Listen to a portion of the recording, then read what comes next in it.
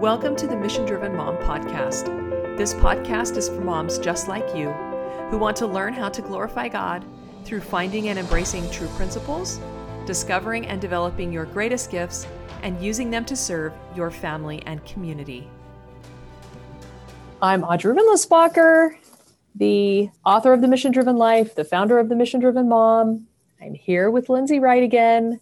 We're going to dive right into Principles of Government, Part 2. Thanks so much for joining us. Really quickly, for those of you that might not have heard Part 1, Lindsay's going to give you a quick summary of kind of where we're at in this discussion that we're going to carry forward on Principles of Government. So give us a little quick summary, Lindsay, of what we covered last time.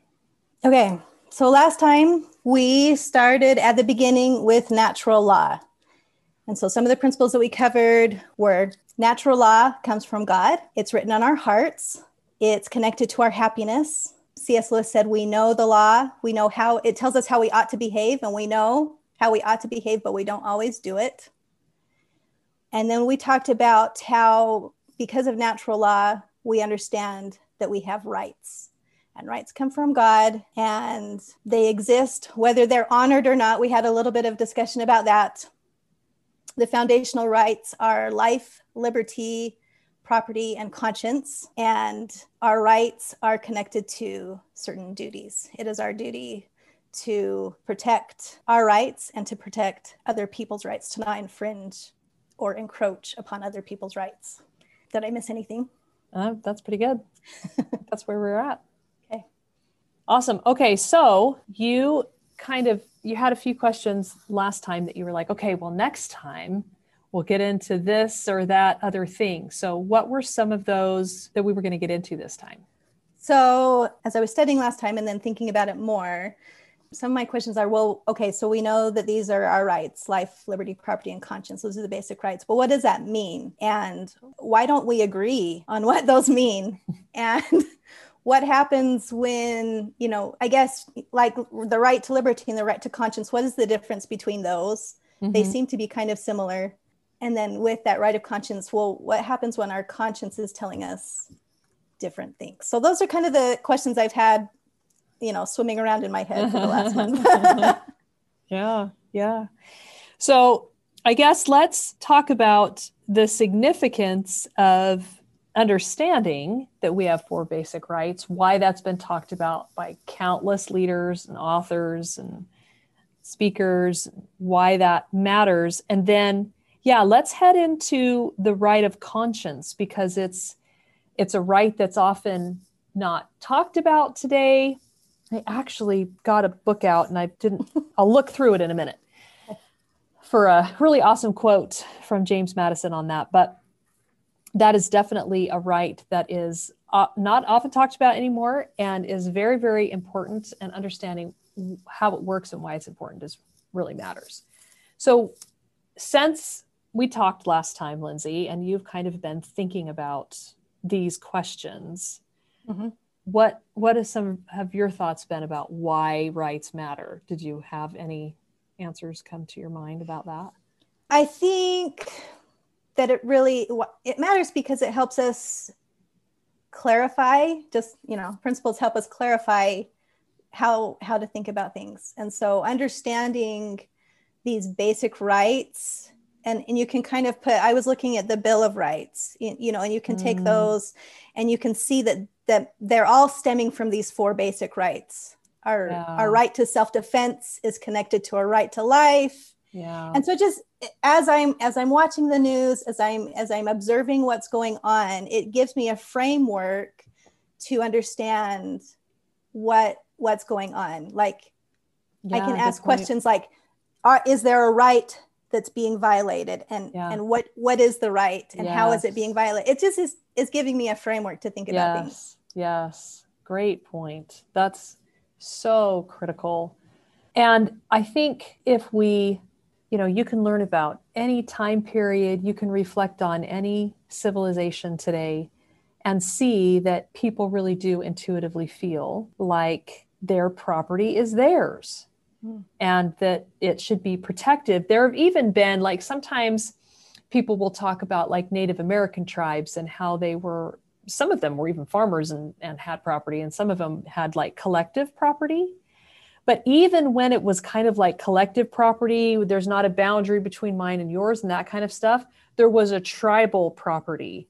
Mm-hmm. And there was still a defense of a tribal ownership of some kind of territory or items that belonged to us collectively, even if there was a collective approach to it. Mm-hmm. So I think that's really interesting to think about too. Of course, the right to protect your life and the life of those you love, and it is obviously intuitively known, and the right to not have others tell you what to do. And it's interesting to me because it's really so deeply entrenched in the way we live our lives. We don't even think about it. Like, our kids grow up in our home and we just kind of tell them what to do. And even if they don't have even a lot of contact with the outside world, I mean, some kids, I guess, could be extremely sheltered. Like, I know of a girl who was pretty sheltered. There still comes this time, even when they've been told what to do and they've been sheltered, that they're like, hold up, you can't tell me what to do. Mm-hmm. I have the right to my own personal freedom. And we call that the teenage years. Mm-hmm. You know, and parents get very upset about that and struggle with that, because it really becomes, in past generations, 100, 150 years ago, some of that wouldn't assert itself in such an aggressive way because kids did leave home much earlier. So yeah. As they started to, you know, their logical thinking skills and their abstract thinking skills kicked in and puberty hit, then they were often off to the races and asserting, mm-hmm. you know, building their own lives in some way. But yeah, that intuitive understanding that other people, even your parents who love you, who raised you, who are good people, who you care about, don't have the right to tell you what to do. Yeah. So those three rights, I think, are just, there's so much the framework for how we even live our lives every day. Maybe we don't even get to the bottom of it, mm-hmm. and consider that they are just intuitively known, that people, you know, I watched this. There's a really famous girl right now from North Korea who escaped and has been going around talking about things. And one of the things that I've heard her say is, in essence, that there are no first principles, essentially, that there are no absolutes for all people everywhere, that she lived in her country and was oppressed and all these things and thought it was just fine. And I keep thinking, except that you escaped. So there's a little bit of a breakdown in that argument when, you know, you didn't want to be there. As soon as you knew there was something else, you know, you were out of there. Yeah. Why? Because you knew you had basic human rights that weren't being honored. So that being said, let's get into this conscience thing. We do talk about this quite in depth in the Academy. We have some readings around it, some good stuff that we cover in there. But there's some other things that we don't talk about in the Academy about conscience, or maybe we don't talk about them quite this way, probably because when we were building it, we were so focused on the individual and on the mom and on the family. We didn't kind of put it in a governmental, societal context. Mm-hmm. So you have a question here. What's the difference between the right of liberty and the right of conscience? What thoughts do you have on that question? Well, usually when I have a question, I go to the 1828 dictionary to wrap my, what is the definition of liberty? Yeah. And from what I understand, it's freedom from restraint, freedom from not being told what to do. Okay. Am I getting... you tell me. You read the definition. I don't know what it said. So I just pulled it up. Yeah. Natural liberty consists... And so I love that this dictionary is talking about natural liberty. Natural liberty consists in the power of acting as one thinks fit, without any restraint or control except from the laws of nature. So there is a natural boundary to your liberty. Which corresponds with the duty that you can't encroach on others, right? Right. Yeah. Right. That helps define the limits of that liberty. Yeah. Yeah. But then my question was, because the power of acting as one thinks fit, isn't that also conscience? That's where I'm getting stuck. Good thought. So the fundamental way of thinking about that question that's been really helpful to me is it's pretty simple. It's physical liberty with your body, with your stuff, with your, your life, to go and do and be what you want to do and be. And the right of conscience is to worship as you will. Okay, so it's more of a religious. So well, not even religious. It can be, that's part of it, to believe what you want to believe.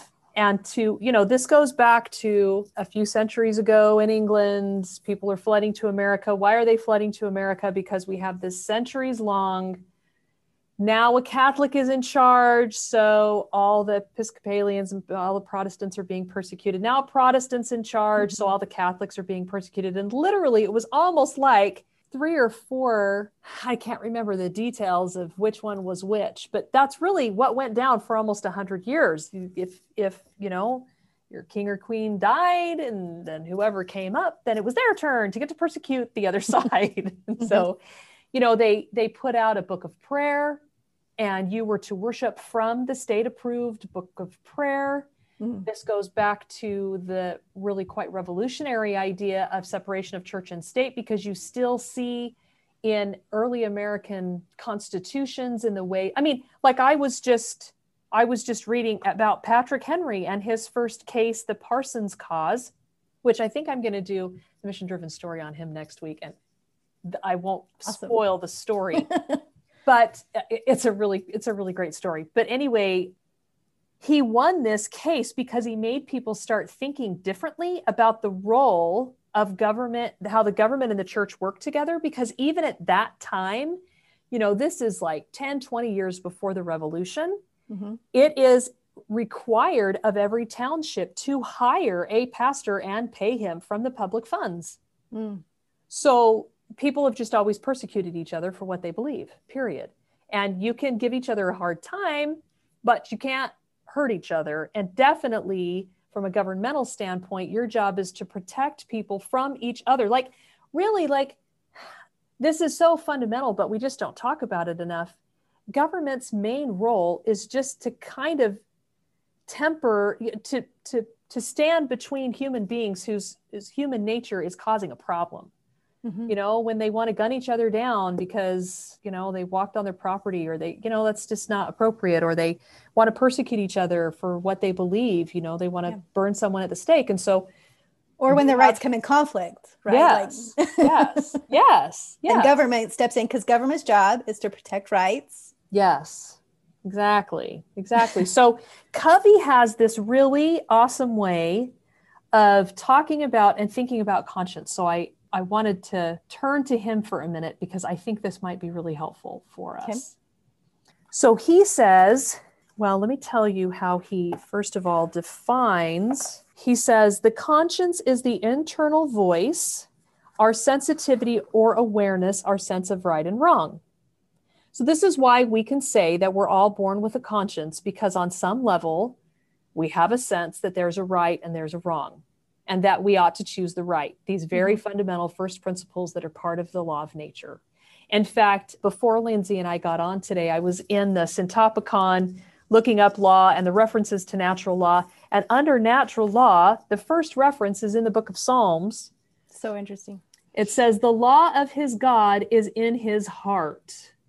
None of his steps shall slide. So that's one of the very first references to this idea that God's law is written on our hearts, that there's this natural law that governs us. And so the conscience is that guide. It's the thing that says there's a right and a wrong, and I should obey the right. And so then he goes on to, and this is so fascinating. Now, you asked a question. What was the question that was on that paper about, you said, what if my conscience tells me something different than yours? And you said something else when we were talking about it before. What do we do? How can we say that we have a right of conscience if our consciences conflict? How do we deal with that? Now, on the one hand, it's easily explained because, especially like the right of property, that sometimes we have to dispute that. But this one is stickier, and it is harder to clarify. And I think one of the reasons why it becomes difficult to navigate is because we're just thinking about the concept of conscience the wrong way. Okay.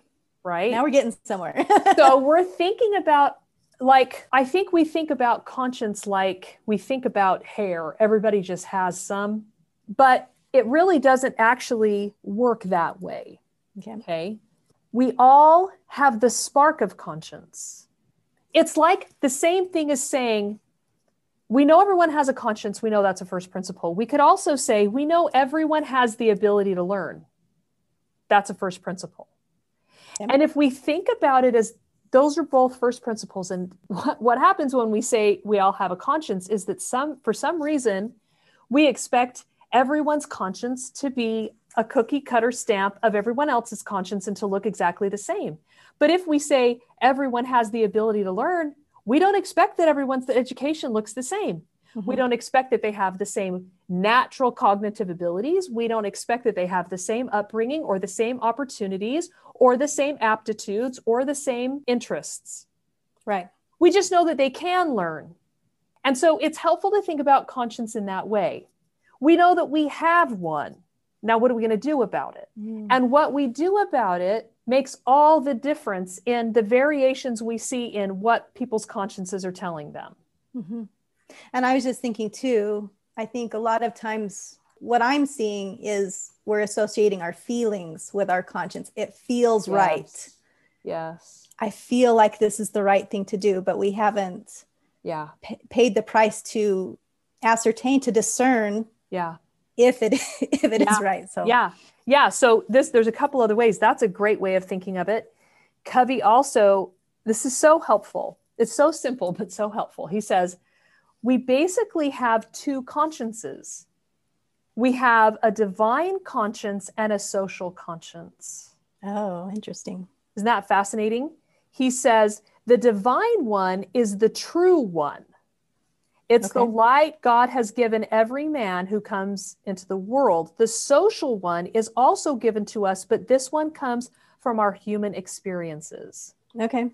From our upbringing, the culture around us, the norms, the mores, traditions, values, and beliefs, and from the level of our obedience to the divine conscience. So this is why there's so much confusion around this idea of conscience. Are you talking about the divine spark of light and truth, or are you talking about how you were socialized? Right. And that's the argument of, don't we just do things because society told us to do these things? Yes. Yeah. Yes. And so it's so helpful to me to think about it this way, because then I can say to people, I know that's how you were taught to believe. I know that's how you were socialized. I know that's what your experiences might have seemed to teach you.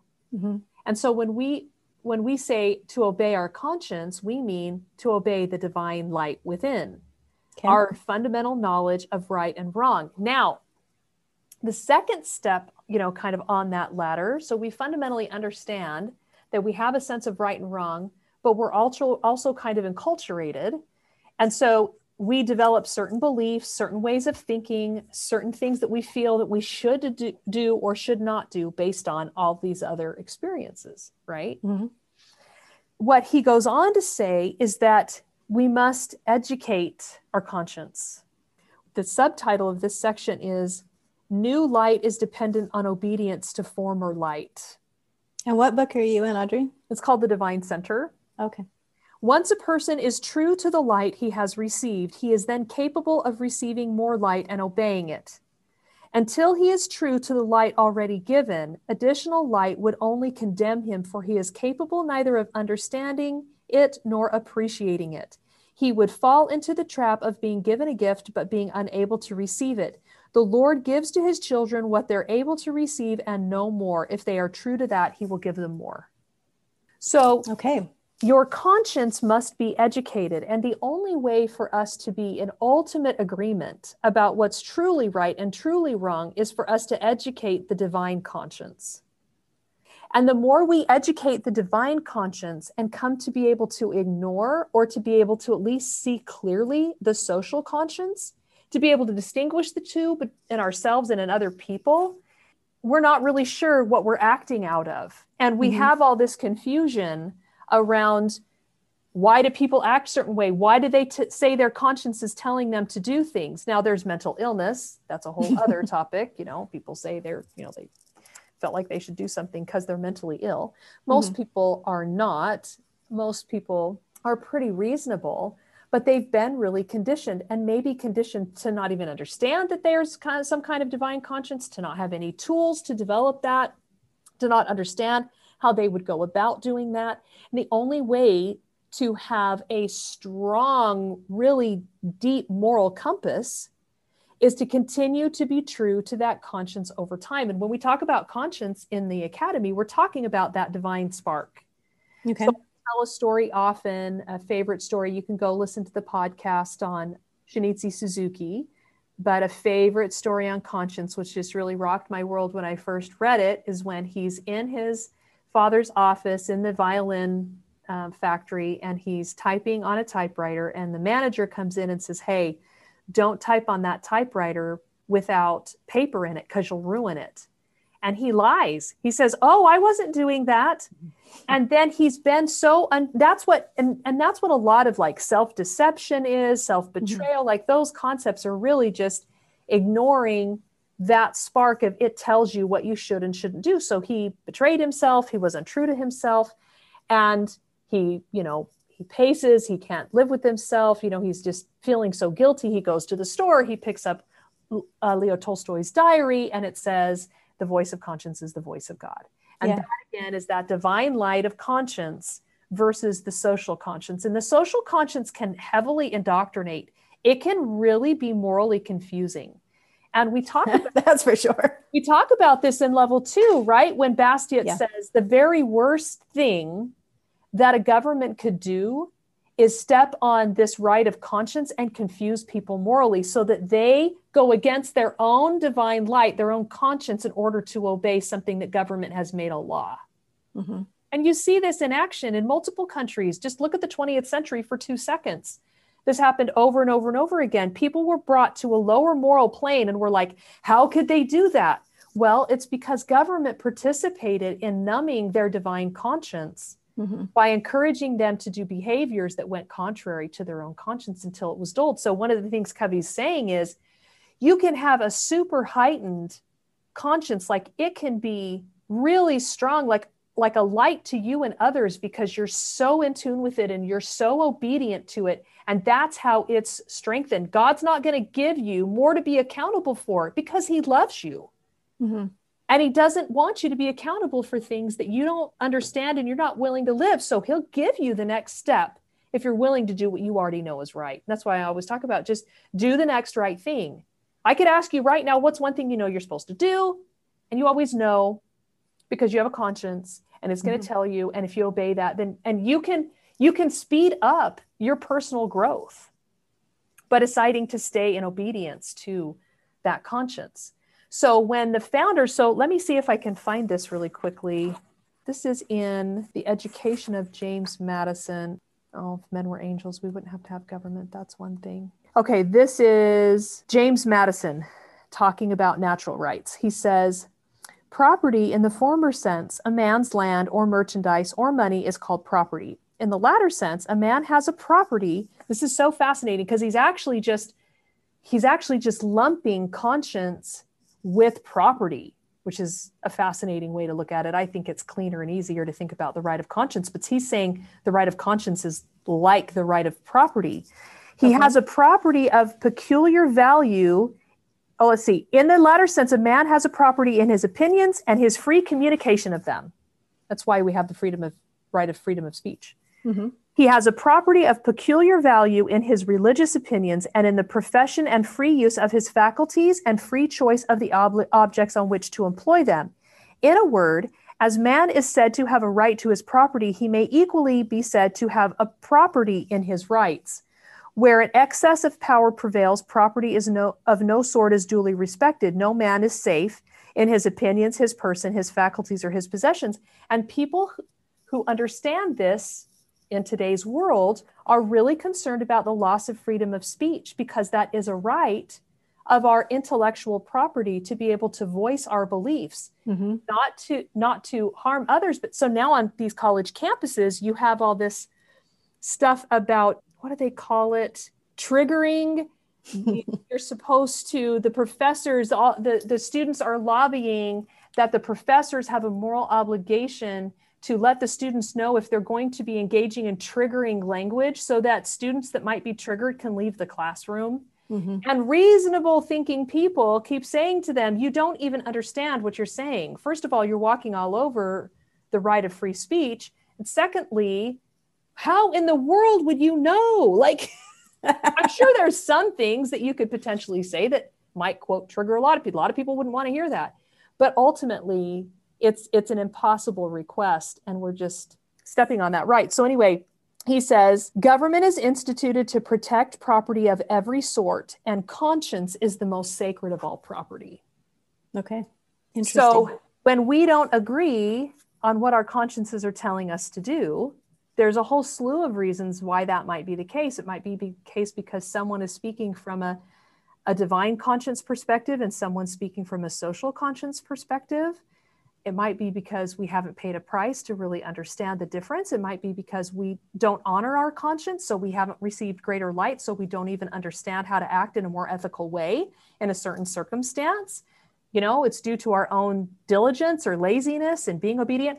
I have this, I can't remember if I told this story in the Albert Schweitzer podcast, I might have, but there's another story that really stands out. I mean, I say often, one of the common, and I probably should have said this in the book, but one of the common themes of these great men and women that I study, they'll often even just say outright, I honor my conscience no matter what. Like, and that's what Shinichi Suzuki said, is I made a commitment to myself to always do what my conscience told me to do. And so they become these really incredible servant leaders because they obey their consciences. Albert Schweitzer, maybe I can't remember the details of it now, but it was something about being at the train station, and either somebody helped him or he saw somebody help someone else that needed help with their bags. And he just made a commitment to it. His conscience kind of spoke to him, you know, you ought to do that kind of thing. And so he made a commitment to himself that every time he was at a train station, he would seek out someone that needed help and help them. And he did that the rest of his life. Wow. So their ability to listen to their conscience and to make these kind of commitments and keep them is what really nurtures that inward light and develops it and makes them people of great spiritual power. I mean, Immaculate, you know, like from Left to Tell, like she just nurtured that light within. Every time she felt like there was something she should do, she was being guided. She just did it. And then she emerges from this bathroom, this incredibly powerful leader.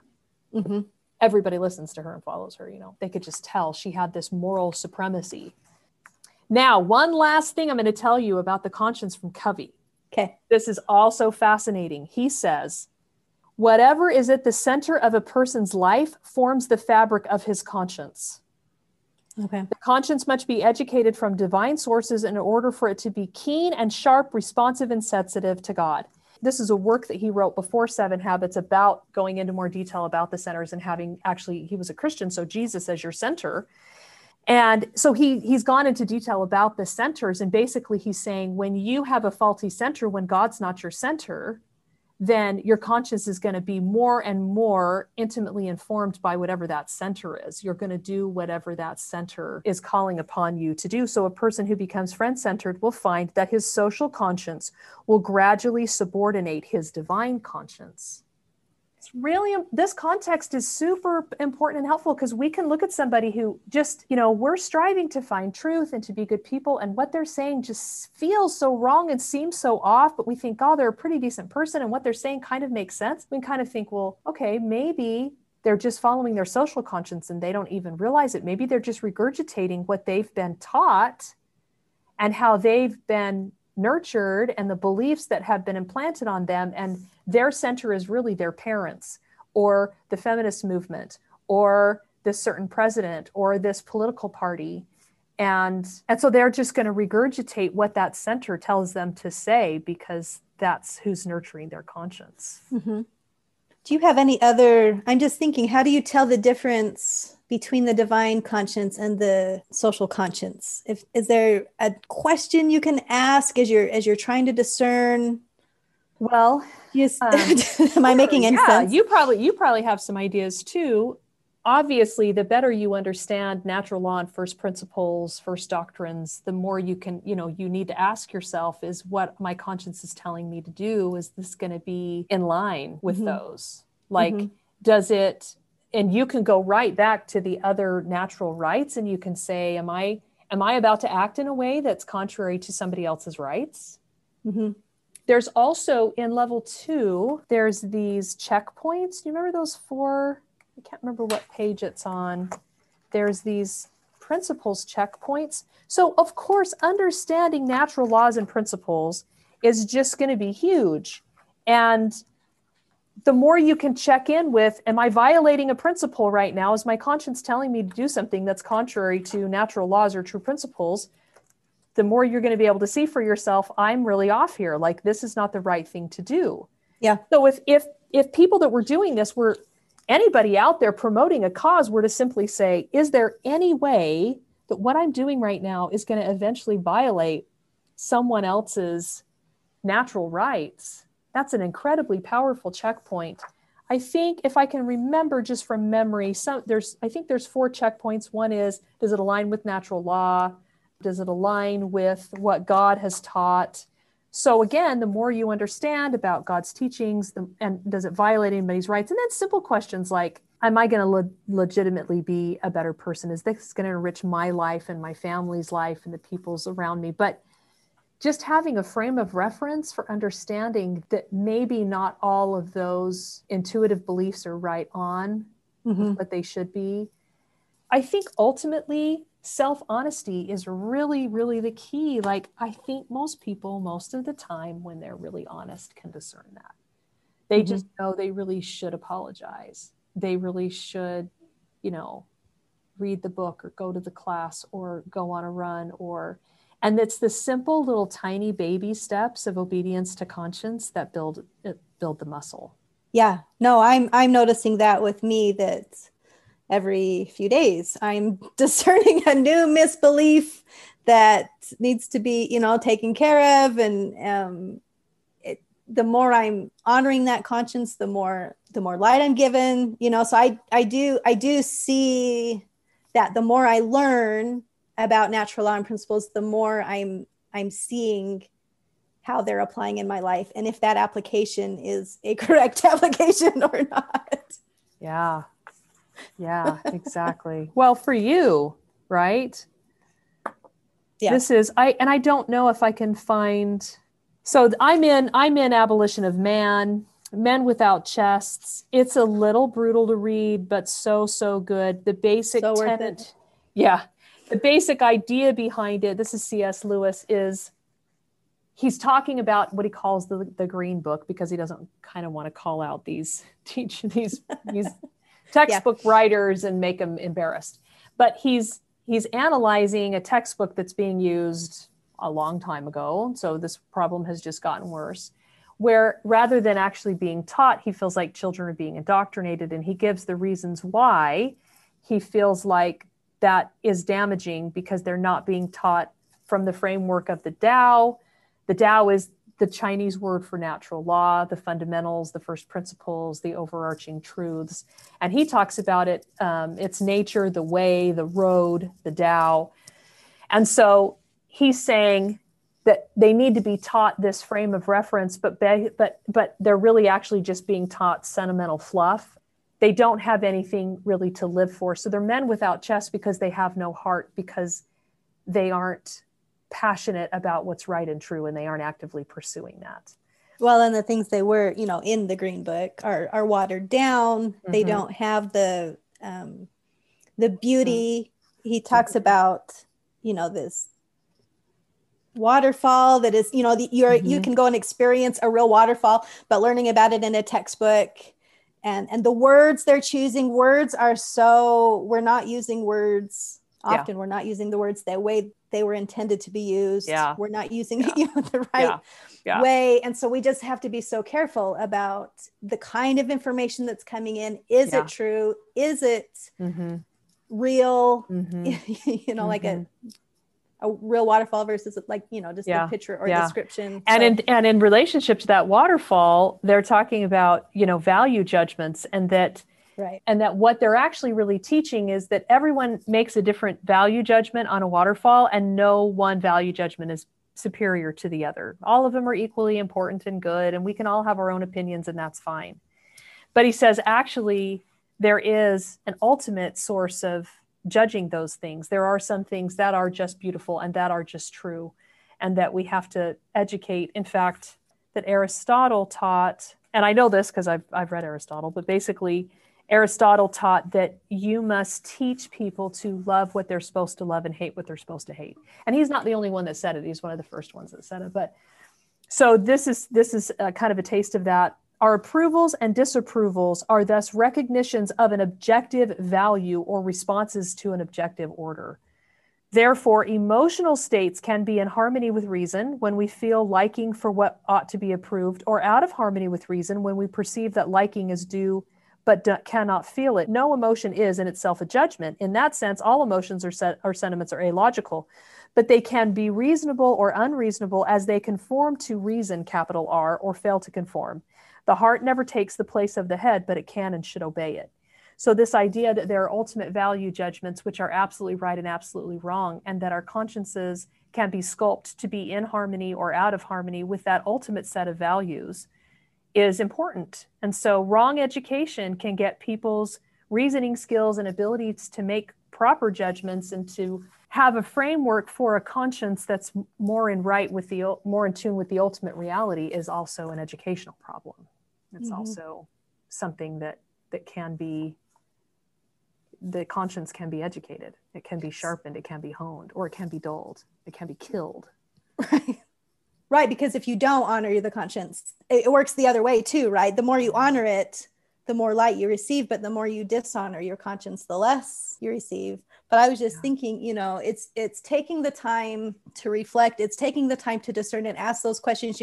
Somebody's telling me to value this way, and then taking the time, is that true? Is it right? Is it, just it's a lot of work. Taking the time to do the mental work, to discern. Mm-hmm. And we can choose out, we can decide it sounds too hard or too big, or we don't have time. But the consequence of that is to continue to kind of muddle around and continue to feel some of that confusion and misunderstanding that we're feeling now. If we want to have a clear understanding and a better frame of reference and a way of thinking about things and moving forward and making judgments and decisions that's more attuned to the ultimate reality and what's absolutely true, then there's just a price to be paid to gain that ability. So we can choose that or not. But ultimately, going all the way back to these natural rights, this right of conscience is something that we don't talk about much today, but it's in a lot of the founding writings. And before, in the Great Books conversation, that we do have and I talked about it in the podcast on values too, that we do have a sense of right and wrong. That is a first principle. And we do know that we should choose the right. And we do have an inner guide to get us started, a catalyst, just like we have the ability to learn. We have the ability to grow. We have the ability to do a lot of things. We get to decide if we're going to do that or not. We get to decide how honed and attuned our conscience is. But in terms of a principle of government, the government should not participate in any activity that causes people to go against their conscience, assuming it's the divine conscience, not a perverted picture of that conscience, and to support them in following their consciences as long as it doesn't breach someone else's right. And that frame of reference cleans things up quite a bit and makes it quite a bit easier to understand. Yeah. But truly good people who seem to be obedient to their consciences differ greatly on application. Why? Sometimes that difference in application doesn't matter at all because that's just their personal application. When it comes to application governmentally, like how should we run this policy? That's why the goal, ultimately, the objective should be strong local government so that each and every little individual community can decide how they want things to be. And you can decide to leave your community if you want to and go to a different community because you like their applications of the fundamental principles and rights better, right? I also have to say that I also think that if we knew better how to get to fundamentals, to start our conversations on fundamentals, I think we would see more of the applications more closely aligned, but we often don't come at it from that frame of reference, or we're making a compromise. For example, this is a big but poignant example. When the Constitution was written, there were some people there who stood in support of continuing slavery. Now, they probably had consciences and they probably obeyed their consciences in several ways, but they didn't want to extend that principle of liberty to a certain group of people. But there were a lot of people in the room, maybe arguably the majority of the people in the room, who felt that that freedom should be extended to all people. But because they were at odds and they needed to protect themselves, there had to be a compromise made. So even people of conscience might be in a position where they feel like the very first most important thing that has to happen might cause for a temporary compromise. But then, of course, they wrote into the Constitution how they were going to, move slavery out. And so that helped them to know, okay, well, we're going to make this compromise, but we're also going to help get slavery out, because then we're going to stop importation, and then the government's going to be able to stop slavery as well. So there's probably a lot of reasons for that. Those are just a few that come to mind. Alicia says, it seems that divine conscience is closely related to personal revelation. Maybe listening to our conscience is the first step to show Father that we want personal revelation, maybe. I think that personal revelation, communicating with God and receiving personal revelation, is really where the level of application really comes. And I will say, I was thinking about this, there's really great men and women in history, and I do think they prayed regularly. But I would also say you'll hear when they talk about that they felt drawn to do this, they felt God telling them to do this or that. But I do think that many of them understood natural laws and principles. They had common sense and they had a conscience. And so I think they felt that on a day-to-day basis, often they already knew what to do. They didn't need to ask God about all the details all the time, because they had a frame of reference which was guiding their lives. And so when they really felt like they needed God and some revelation, I'm sure they went to him and asked for guidance and all that kind of thing. But ultimately, this idea that that's kind of a layer on, you can ask for specifics about your particular situation and just communicate and have a relationship with God and show him, that you love him and show gratitude and all those cool things that happen in prayer. But also these natural rights and duties, this understanding of how the basic framework of humanity works, that there are first principles, kind of what some of those are, how we can guide our lives with them, and our common sense and our honing our consciences is really ultimately just the very best way to govern our lives. And then connecting with God through prayer and receiving that revelation is kind of like icing on the cake, like just the specific guide for you in your circumstances. Like, I know this is a principle, but what's the best way for me to live it? I had a woman tell me once, well, I'm really struggling right now with the decision. I said, why? She said, well, because God's given me two conflicting principles, two conflicting commandments, and I just can't live them both. And I was like, really? What are those conflicting commandments? And she said, well, he told me that I should stay out of debt, but he also told me that I should stay home and parent my kids full time. And I was like, not seeing how those things are in conflict. And not exactly sure, but yes, be a good mom. That is a principle. Yes, stay out of debt. That is a principle. I'm sure there's a million ways you can honor both of those principles. And what really was happening was that she wanted to go out and work. And that was kind of her way of making a moral compromise with herself to decide to do that, which is fine. That was her choice, but it's always stuck with me, because she was like, yeah, I've got these two conflicting principles. Like, pretty sure. And, ultimately that's all Covey's talking about with win-win. Let's create win-win because we can honor those principles. But anyway, yeah. Any last words, Lindsay? Any other thoughts you've had while I've been talking here for the last few minutes? This has been fascinating and fabulous. And I'm thinking that the great thing that I love about principles, that last example that you had, if principles seem to conflict, it's because we don't understand the principle, or we're in self-deception, we're denying some aspect of the truth. Mm-hmm. But what I really love is that you were able to have a conversation with her. What I'm liking about this conversation is that it's a way to help us build those bridges to have these conversations. So not only does it give us this framework of understanding how government and society should work, but it's giving us tools to start having those conversations that need to be had. Yeah. So for sure. And again, just being able to see that third way. I do think sometimes we do settle for something we didn't need to settle for, or we do make compromises we didn't necessarily need to make, because we just need to be more vigilant for that win-win. We need to be trusting that God can show us the third alternative that will help us live those principles and honor everybody's rights. But just as a fundamental way of getting along in our societies and even in our families, it's so important to honor these. And just one last thought, I was thinking of how you were saying that some women were wanting us to apply some of these ideas to family, which we'll do in a future discussion. But I was thinking about this principle of the right of conscience applies like even in our families, like teaching the truth that we know, living true to our own consciences, and giving other people, even within our own families, the space to believe what they're going to believe. Mm-hmm. And to obey their own consciences in the way that they feel like is right, and to respect them as they make efforts. And anyway, so interesting. All right, Lindsay, thank you for being here. Thank you for joining me in this discussion. It was fascinating. We'll continue on this Principles of Government train and continue to try to answer more questions that come in about different aspects of it, get to some basics. I think next time on just the proper role of government, what this all means for a framework for how government is meant to work. And then we can move on to what that would mean in our family governments and so forth. So great. All right. Thank you so much. We will see you next time.